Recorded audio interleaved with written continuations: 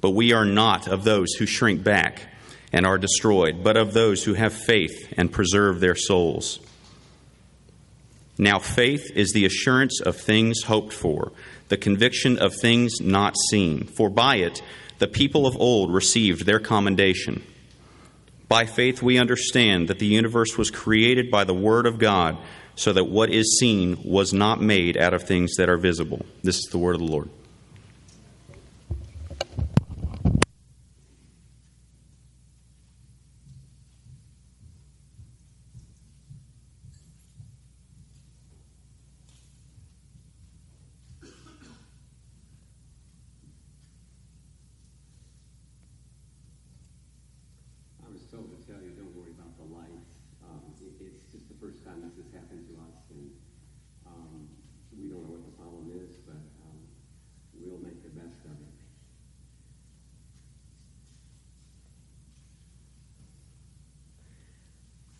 I'm really excited about this series that's coming up.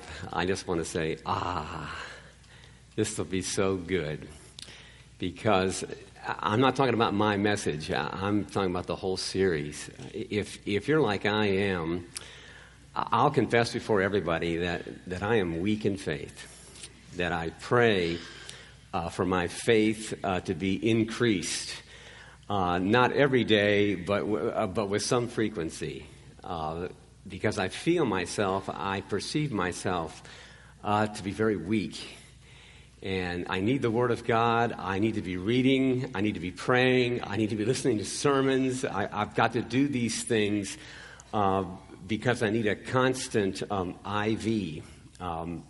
This pastor is on a gurney that's hooked up to an IV that's being pushed down the hall by somebody else. Well, we are on the verge of a series on faith, and this may be the best chapter that has a compendium, an accumulation of things that are specifically designed to encourage us in our faith. And I hope by the end of this message, but also by the end of each one of these messages, that God will gift us afresh with faith that does great things for Him, that is courageous, that is full of joy and peace and gladness. In this chapter, then, we're going to see how faith is defined, how it is commended, and how it is portrayed in multiple images. Paul Tripp observes that Paul David Tripp, whom I love and hope you get to know him too, he observes that everybody has faith. Everybody is hooked up to something. Everyone has hopes, things that they count on, things that they depend upon. They have their own interpretation of reality that is deeply held, and they have these convictions of which they are committed to. And we know that it takes very little experience or very few exchanges with this world and its people and the media to find out that there are many misunderstandings about what faith really is. There are many misrepresentations of what the nature of faith is in this world. Some people view it as a good guess, as an amiable hunch they have. Some see it as optimism. Some see it as a religious thing, which is imaginary. It's a dream that we would like to have come true.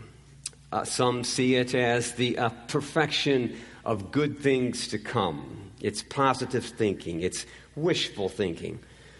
In a different but related category, there are those unhappy, angry detractors and fierce critics of anything that someone might refer to as faith. Perhaps you've heard of Friedrich Nietzsche. He is the famous German philosopher who dismisses faith by saying, faith is not wanting to believe what is true. Bertrand Russell, who is a famous British philosopher, he discloses his uncertainty about faith. He said, I would never die for my beliefs because I might be wrong.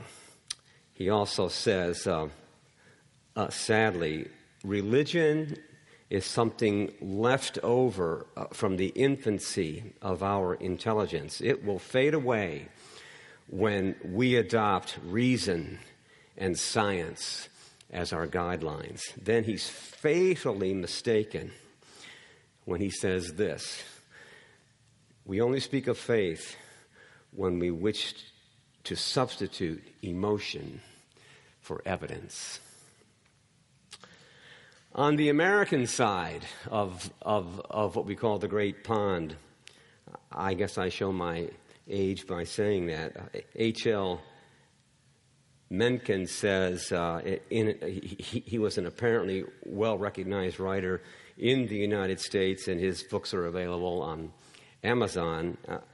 He throws in his less than 2 cents worth by saying, faith may be defined as an illogical belief in the occurrence of the improbable. Isn't that sad? That's their misunderstanding of what faith actually is. Our passage is so clear. We learn that whatever faith must be, it's got to be far above any nebulous ideas or notions or dreamy projections. It has to be more solid, more real, more influential than any man-centered idea or invented hypothesis. When Adam read the context there, you see whatever faith is, it's got to be better, far better. It's got to overturn what these three men said. Because in Hebrews chapter 10 and verse 32, it's got to answer to the hard struggle and the sufferings and the great conflict that is full of suffering, the public exposure to taunts, insults, afflictions, and persecutions in verse 33. It has to be able to joyfully accept the confiscation or the plundering of property in verse 34. It has to overcome that temptation to throw away their confidence and their trust in what they thought was going to happen in having better possessions in verse 34, the last part of it, and in the face of great rewards. They needed endurance in the face of feeling faint and being tempted to shrink back. You have that in verses 37 and 38. The affirmation comes in verse 39 of chapter 10. But my righteous will live by faith. Verse 39 says that it is not we or what or why. It is because we have faith. That's why we are saved. That's why we will obtain eternal life and preserve our souls. The word faith in this chapter occurs 24 times. And the expression by faith, which is found in our passage in verse 3, is found 19 times out of those 24 times. It is not about law keeping. That's not what this is about. It's all about faith. So when you read our text, we see clearly that now faith is the assurance of things, that is, the reality, the thing that we are sure of what we hope for, and the conviction of things not seen. That is what the people of old, or the ancients, or our ancestors received their condemnation or approval for. By faith, we understand that the universe was created or formed by the word or command of God, so that what is seen was not made out of the things that are visible. You see, we have a simple outline of which you could write for yourself. Number one, we have faith defined. It answers the question, what is faith? Number two, we have the commendation of faith. What does God approve of? What does God like? And number three, we have an illustration of faith. Can you give me an example? Well, we have faith defined then. Number one, and this is not an exhaustive definition by any means, but it is an essential one. It's one that contains the very heart of what faith truly is. It is the basis for all of the biographical portraits that this chapter is filled with. We learn that faith apprehends, in verse 1, as a real fact that which is not seen or revealed to the senses. Faith is unshakedly confident and convinced of what is not visible, what it cannot see with physical eyes. It sees beyond the two-dimensional level of the observable, the measurable, and the repeatable. I like what John Bloom says to himself. He says, soul, it's based on Proverbs 3:5. Soul, do not lean on your own understanding. Your perceptions alone, what you can see with your eyes, what you can understand by what you observe, by what you experience, your perceptions alone cannot bear the weight of reality. You can't do it. Faith is not an indistinct, mere religious feeling, which is doubtable or uncertain, or is simply a human opinion or persuasion. Faith cannot be contrasted with reason. Faith is contrasted with sight. We have the Bible. We've got 66 books. We've got 40 authors. It's written in 3 languages over a period of 1,600 years. It is history. It is prophecy. It is poetry. It is moral and spiritual truth, unparalleled. It is a self-authenticating book. Is that enough to convince anybody that this is the Word of God? It's not. What we have to have is something supernatural that will convince us. What do we have, dear people? Praise God, we have the Holy Spirit. The Holy Spirit dwells within us. And the Holy Spirit irresistibly confirms that this is the Word of God. You will never throw it away. You cannot get rid of it. Nobody can take it from you. You will always believe it. You hear the voice of God in this book. You can't explain it. It's a thing unseen, but it's real. It's felt. It's influential. It's what controls you. It's what blesses you. It's what gives you peace. It is the Word of God. And so one preacher says, faith is entirely reasonable, because it lays hold of a truth-speaking God who is nothing but truth. He says it is the righteous, reflective response to revelation. It is the righteous, what I wanted to say, it is the righteous reflexive response to revelation. If you've got the Spirit of God, there's nothing that you can do. It's a reflex action. It's righteous. It brings a response out of you. It causes you to praise God. It causes you to thank God. It causes you to obey God. It causes you to desire God. It causes you to want Him to be known in this city and in this world. That's what the Word of God does. So, having the Holy Spirit, we trump everything. When you talk to an unbeliever and you tell him what the Bible is, and he still refuses you, you can sadly look at him and say, the one thing you lack, the one thing that I have, that I received, that I don't deserve, I've got the Holy Spirit.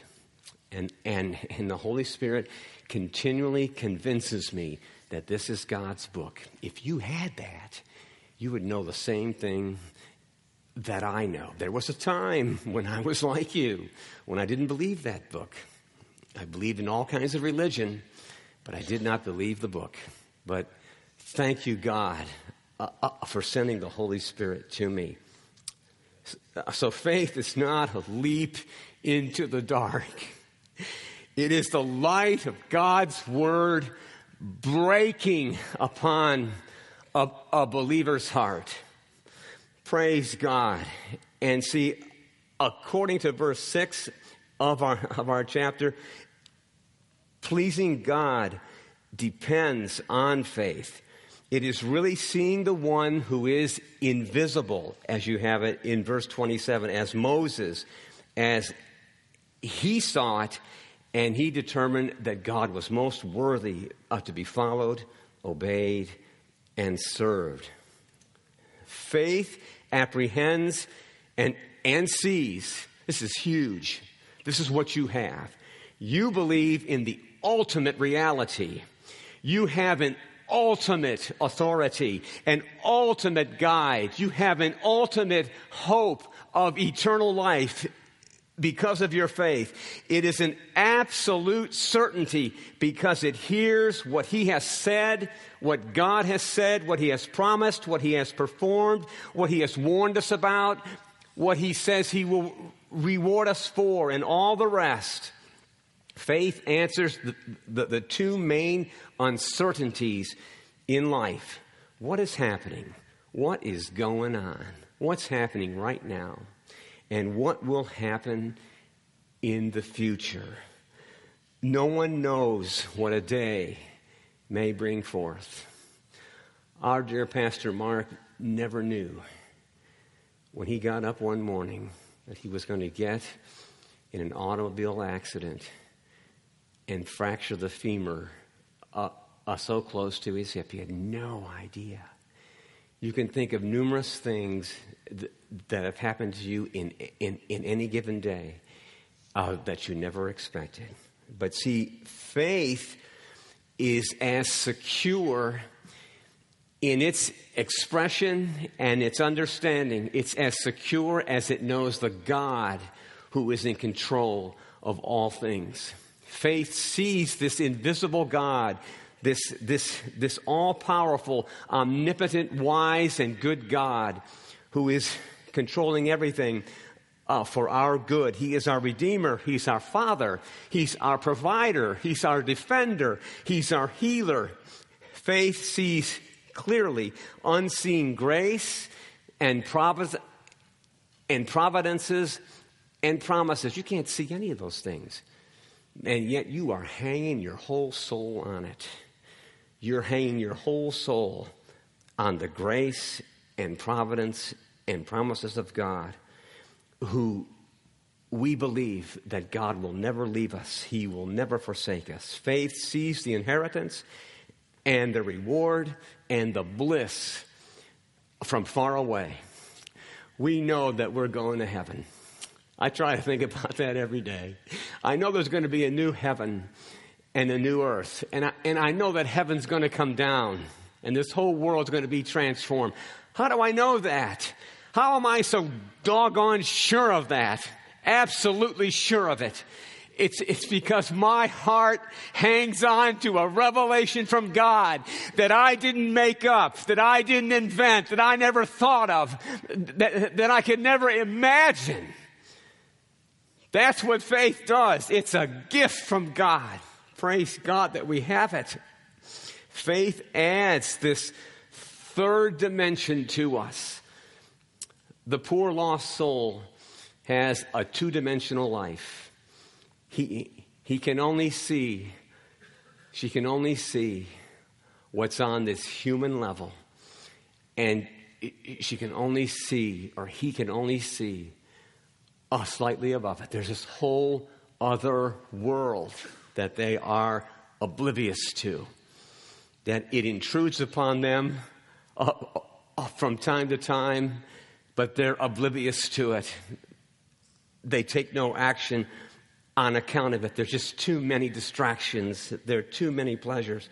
But the Christian who has faith can say and see a whole other dimension. It is the spiritual realm. And there is a sense in which we pay so much more attention to that than this two-dimensional world that we are living in. That's why we can be called upon to seek the things that are above, where Christ is seated at the right hand of God. Colossians 3 says this: set your minds on things that are above and not the things that are on earth.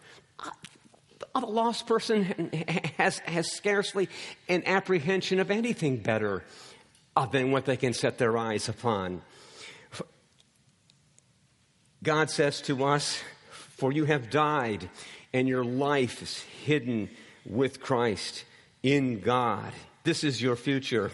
When Christ, who is your life, appears, then you will appear with him in glory. Isn't that wonderful? Now faith is being sure of what we hope for. It's being convinced of what we do not see. Praise God. Let's notice then in the second place the commendation of faith. For by it the people of old received their commendation. The ancients, or our ancestors, won God's approval and commendation. Arthur Pink says that the verb received or obtained is in the passive voice. He says literally it could be translated, the people of old were witnessed of an honorable report being borne to them. He says that it's actually capable of being translated that way. God took care that a record should be kept, complete in heaven, in part transcribed in these scriptures that we have before us, of all actings of faith, as God was the author and giver of their faith. You see, dear people, we live before the face of God, and God himself is eyewitness to all that we do. We know it's God's approval and his commendation from verses 4 through 6. The antecedent of who approves of this or who commends of this is clear in verse 4. Abel was commended by God for his better sacrifice. Enoch pleased God and was so commended in verse 5. I'm not going to talk about the historical portraits. That's for other preachers to do in the subsequent messages. But what will God find commendable in us when we are not the giants of the faith? What will he approve of us? What will he write down in his record? What will he say of us? Have you beheld my child, my servant, my daughter, my son. What faith-based, commendable activity does he delight in? I'll just give you some instances. I think these are the best ones, and they may occur to your mind as well.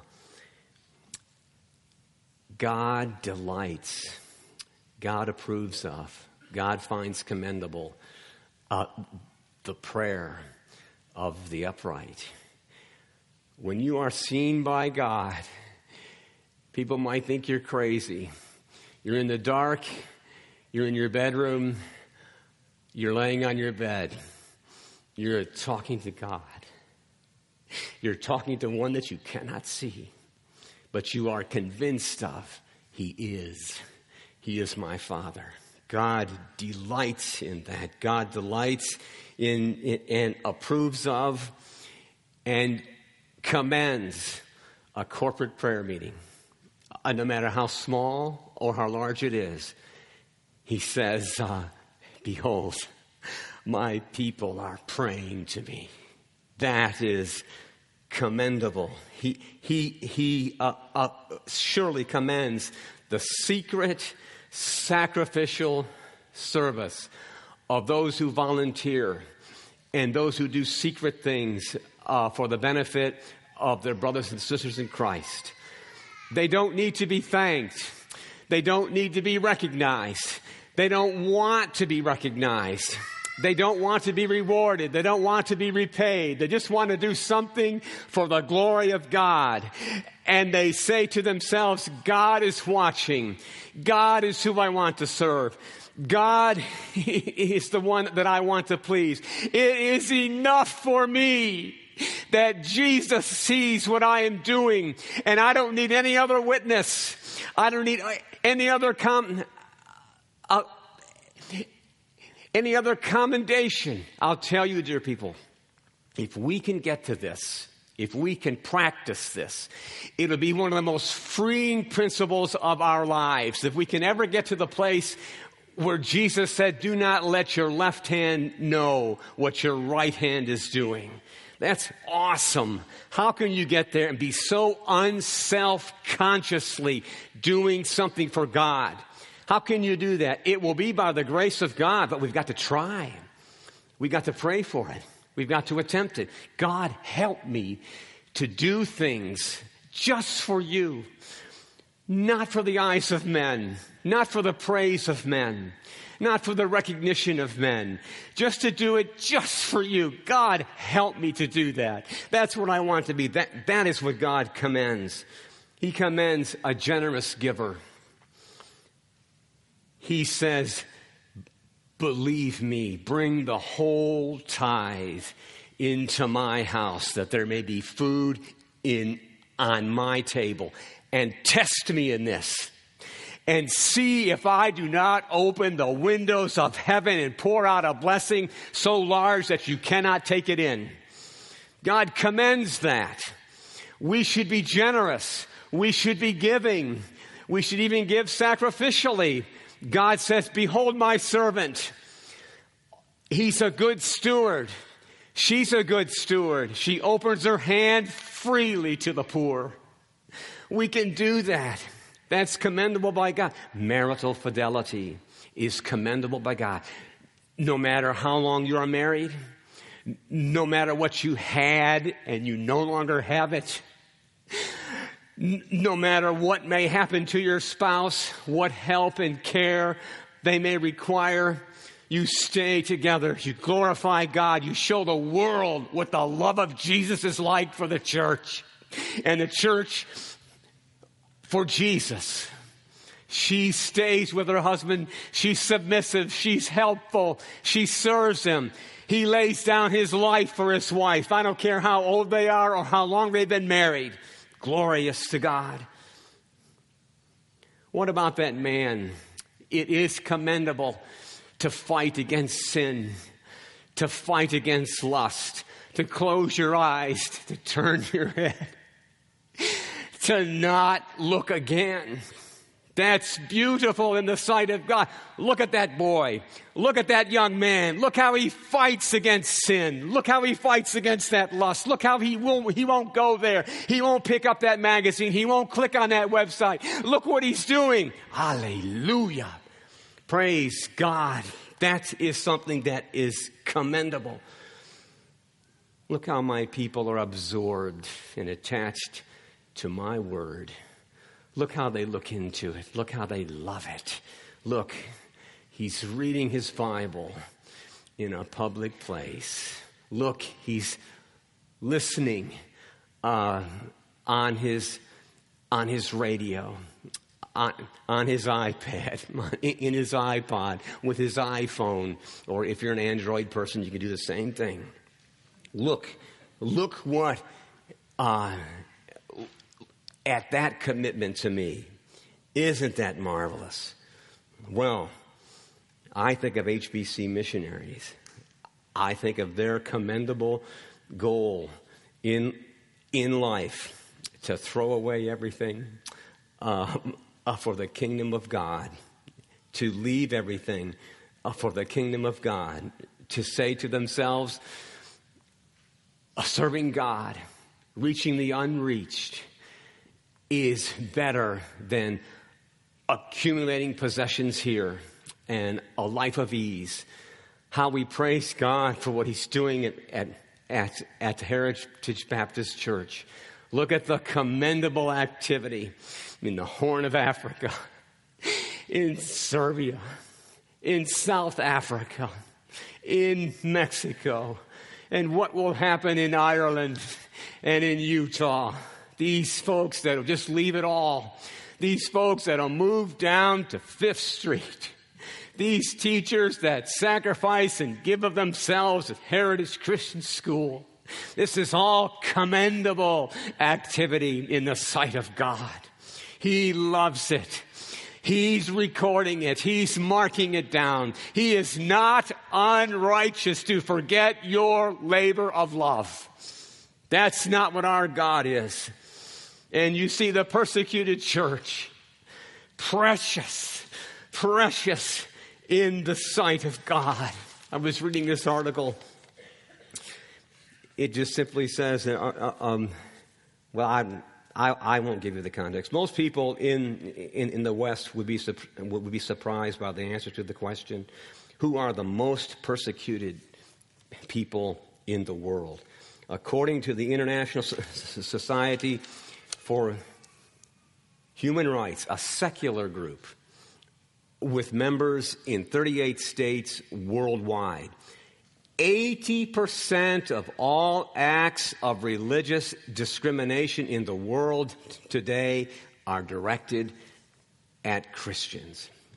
The Center for Study of Global Christianity in the United States estimates that 100,000 Christians now die every year, targeted because of their faith. That is 11 every hour. The Pew Research Center says that hostility to religion reached a new high in 2012 when Christians faced some form of discrimination in 139 countries, almost 3/4 of the world's nations. God beholds that. God marks that down. We should be on our knees for the persecuted church. God likes that too. He commends that.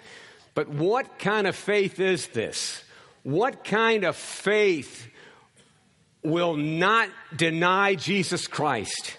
What kind of faith that will pay this price? What kind of faith will face the confiscation of property and possessions? What kind of faith will go to prison? What kind of faith will be separated from your family? What kind of faith will go into exile? It's the faith in a God that has revealed things that we cannot see, but they are a reality. They are the ultimate reality. The love of God, the promises of God, heaven, the rewards of God. That's what motivates these people. They'll sit in a cell in the darkness rather than deny their Lord. It is supernatural. There's nothing like it. There's no imitating it. There's no manufacturing it. It's got to come from heaven. And that's what we have. That's the kind of faith. We don't know what we're going to face. I like what Isaac Watts says. He says, thy saints in all this glorious war shall conquer, though they die. They see the triumph. They see what is unseen. They see it. They see the triumph from afar by faith's discerning eye. When that illustrious day shall rise and all thy armies shine in robes of victory through the skies, the glory shall all be thine. Well, we come to the third place then. Faith illustrated or exemplified. By faith we understand that the universe was created by the Word of God. So that what is seen was not made out of the things that are visible. This is pretty radical stuff, isn't it? But this is what faith believes. Faith believes that there were no raw materials, that there was no slime, no bang, no eternal material. There was nothing. There was just God and this enormous void. There was nothing else until God spoke until He commanded.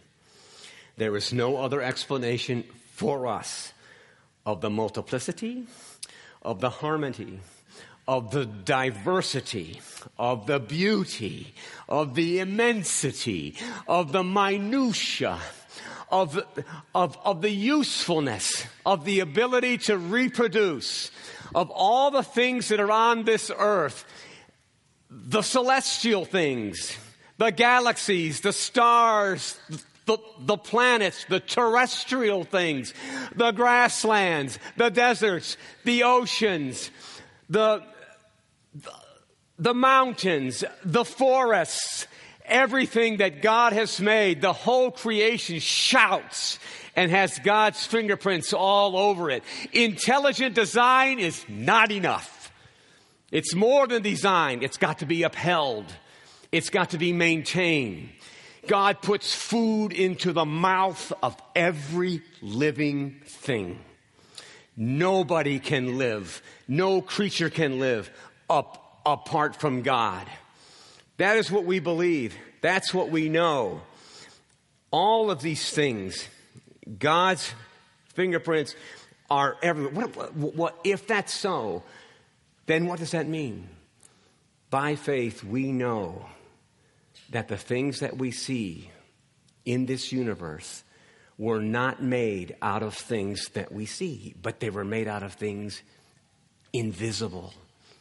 They were made out of the Word of God. It cannot be seen. What does that mean? It means that God owns everything. It means that we're living on His property, and that everything that we have received belongs to Him. He has given so much. It means that God is great. That God is great beyond all measurement and all description. He defies description. God is marvelous. He is fantastic. He is sensational. He blows us away. Those who have faith can see that. Everywhere we look, I can't understand a blade of grass. I cannot comprehend it. God has made it. God is so good. Well, let me give you a final application then, and we'll close. How did we get this faith? How did we get this third dimension? Why is it that we have this, that we have these spiritual eyes And the unseen for us who are Christians is as sure as anything that we have ever seen. Jesus Christ, to me, as real as Jim Byrne is sitting right next to his wife, Elizabeth. Why can I say that? I'm not a liar. I'm telling you the truth. He's that real. Where do you get that? It's a gift from God. If you want it, if there's any inclination in your heart, I hope there is. If you want it, fly to Jesus. Go to Jesus. You must be born again. You've got to get a new heart. You need a radical change in your life if you're ever going to get this kind of faith where you can believe so assuredly, be sure of what is in this unseen world. So faith comes. That's what the scripture says. Romans 10:17 says faith comes from hearing. Hearing through the word of Christ.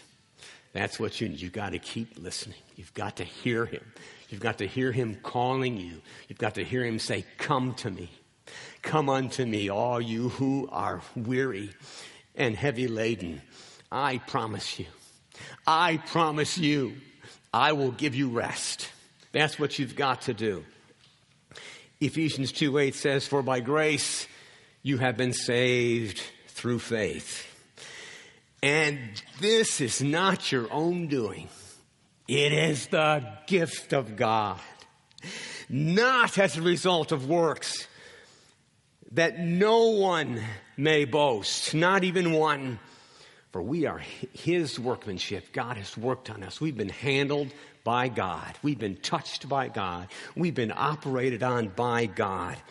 We've been created in Christ Jesus for good works, which God prepared beforehand that we should walk in them. Hallelujah. I'll close with this text. 1 Corinthians 4:6. I told you earlier that faith is not a leap into the dark. It is the light breaking in upon our darkness.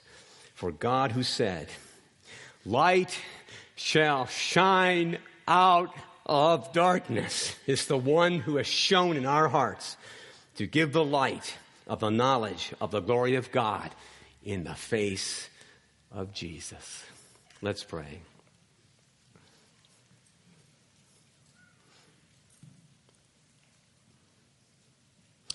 Heavenly Father, we thank you so much for this gift of faith that you have given to us, that we are able to behold things that are unseen with our senses and be convinced of them because we see them by faith. We praise you. We pray you'll extend your kingdom, that you'll give others this same gift that are here gathered, that you'll bless this testimony of faith that's coming in the baptism of Emma Jones. May all the glory be yours. We pray this in Jesus' name. Amen.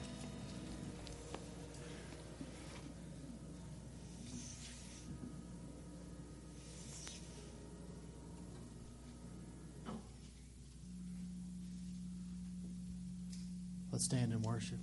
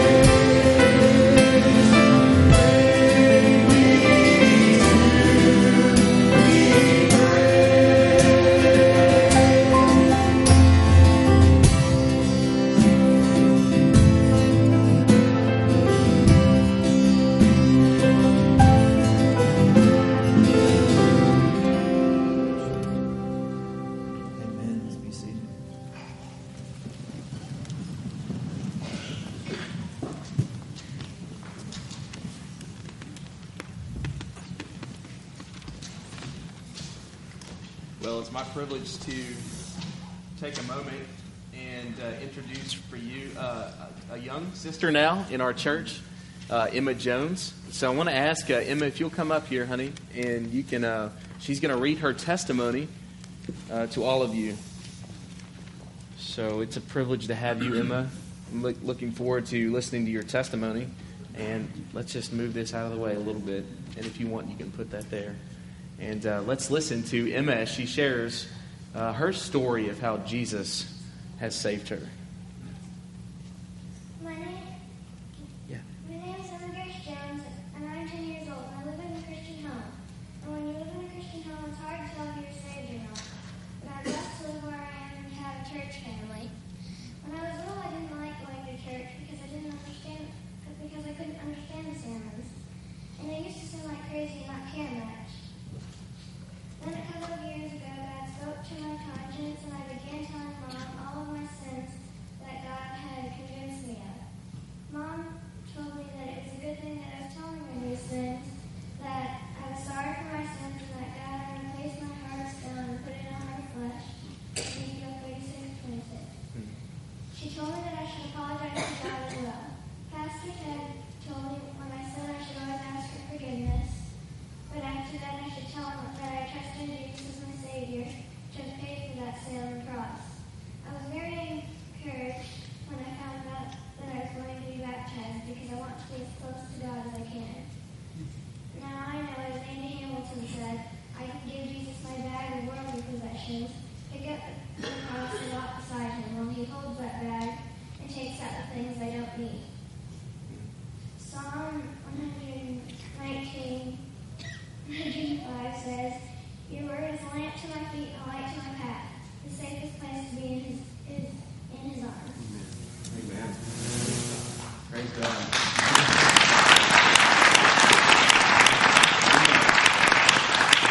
I'm going to tell Pastor Jonathan and the church this morning, how old are you? 10. It's a beautiful thing to see God at work in such young people. And we can never underestimate the power of growing up in a Christian family with God-fearing parents who love and shepherd their children to the Lord. And so parents, that's another thing that's commendable, as Pastor Keith was speaking this morning, in God's sight. It's the faithfulness every day to be laboring in love over your children. And even as Emma was talking about her mom and as she was instructing her what to do, it's a beautiful thing to see that. So let's not grow weary in doing good. I know it's hard, parents, but let's press on in this good work. So Emma, why don't you walk over here, and I'll help you get in.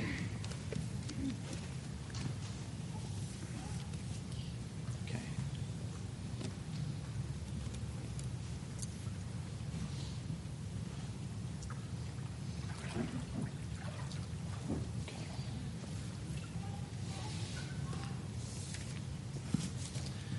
Now, Emma, based on your testimony that you've just given, I want to ask you a couple of questions, okay? So are you trusting then in Jesus Christ to pay for all of your sins leading to eternal life? Yes. Good. Okay. Emma, are you willing this day to forsake the devil and all of his works and ways? Yes. Good. Well then, Emma, as the last question then, with God's help, are you willing to follow and obey Jesus all the rest of the days of your life? Yes. Amen. Well then, Emma, you can put your hand on your nose there, and it'll be my privilege to baptize you in the name of the Father, the Son, and the Holy Spirit.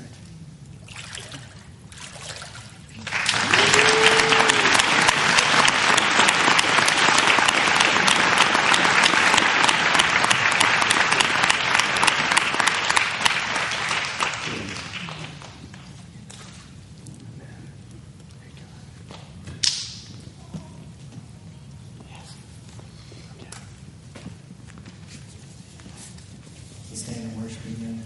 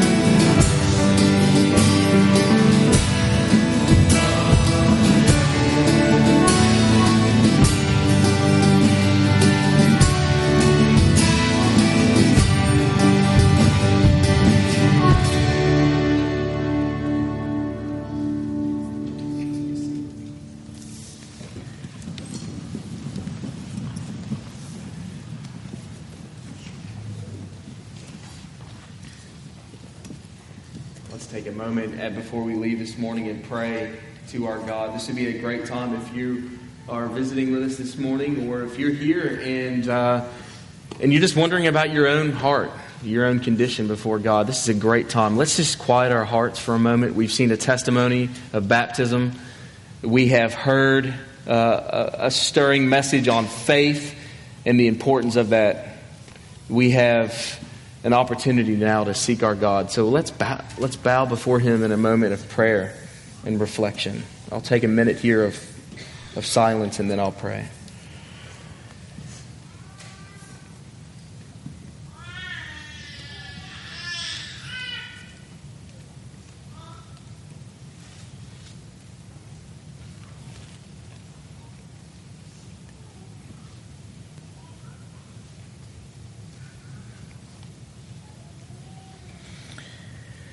Father, we praise You that You have drawn us to this place this morning, and how our hearts confess that we need it. Oh, how we need to be with Your people in Your house of worship, gathered with our brothers and sisters, with a family of God. How that brings us peace and comfort. We are grateful. We are thankful. There was a time, there was a day when this would have been one of the last places some of us would have ever stepped foot into. There was a time and a place where, though some of us grew up in this context, our hearts resented it and we hated it. It was drudgery. It was painful. There was, for some of us, a real animosity, a resentment, an anger, a total apathy, lethargy to the church and to Jesus Christ and to the gospel. It was a joke. It was something to laugh about. But You have stepped in with Your mercy and Your grace, and You have changed hearts, and You're in the business of doing that, of grabbing a man's heart and taking a heart of stone, as Emma just shared from Ezekiel, and making it into a heart of flesh. That's a miracle. That is the greatest work of mankind and among mankind that You have performed by Your hand, and we praise You, and we ask that You would continue in this season and in this day to do that You would be at work in our families, in our marriages, in our children. Lord, that You would give us faith as we begin this series, as we step out and begin to look at those who have gone before us, these heroes, these heroines of the faith who have led lives of incredible strength and courage and boldness before You in the face of so much persecution and trouble and difficulties. Lord, that You would be grabbing us as a church and moving us and mobilizing us forward. We pray that even this day that You would draw our hearts upon Christ, that You would fix our eyes on the author and the perfecter of our faith, that You would encourage us. We pray for those who are suffering this morning under any difficulties, whether it be a sickness or whether it be children who have run away, or whether it be a serious family problem or someone who's in critical condition at this moment. Whatever it is, people have taken lots of anxieties into this room this morning. We pray that by Your grace, that You would come and that You would lift them up, that You would sustain them, that You would strengthen them. We pray that You would set us aside, Lord, that You would cause us to take a moment here of reflection and remember the great God of this universe that we have been called to serve. And that You would stir our hearts this day, and that we would not just live for ourselves, live for our own pleasure, but that You would set us aside to be radically devoted to You, for the spread of Your kingdom and for the glory of Your name. We pray all these things with a trusting heart. Yes, a faith that is weak and not what it should be, but with a trusting heart, believing that You're the rewarder of those who diligently seek You. So come and help us this day and free our hearts from ourselves and set them upon You, we pray. In Jesus' name, amen. I have one announcement I want to make as we leave today. It's important. It comes from us as pastors. We want to serve you well. And a few weeks ago, we sent out an email survey to our church family asking you about email and communications. And we are in the middle right now of working on that and establishing some new methods of communication. that we think will help you based on the feedback that we've gotten from you. We want to ask you to do one more thing. Today we are going to send out, Pastor Mark is going to send out a questionnaire and a survey regarding our classes before the worship time. So our Disciple U classes. And there's a host of questions on there. We want you to just give us your heart, give us your thought on that. We want that time to be really helpful and instructive and encouraging to you. That's why we provide it as a means of discipleship. So if you'll just get on there, please, and look at those questions later this afternoon and fill that out, we would be very thankful and appreciative of that. Okay, now let me give you a benediction, a good word, as we depart today. And I pray that you will go in peace and that God would fill you with His Spirit. So hear this. Now may the grace of the Lord Jesus Christ, the love of God, and the fellowship of the Holy Spirit be with you. Amen.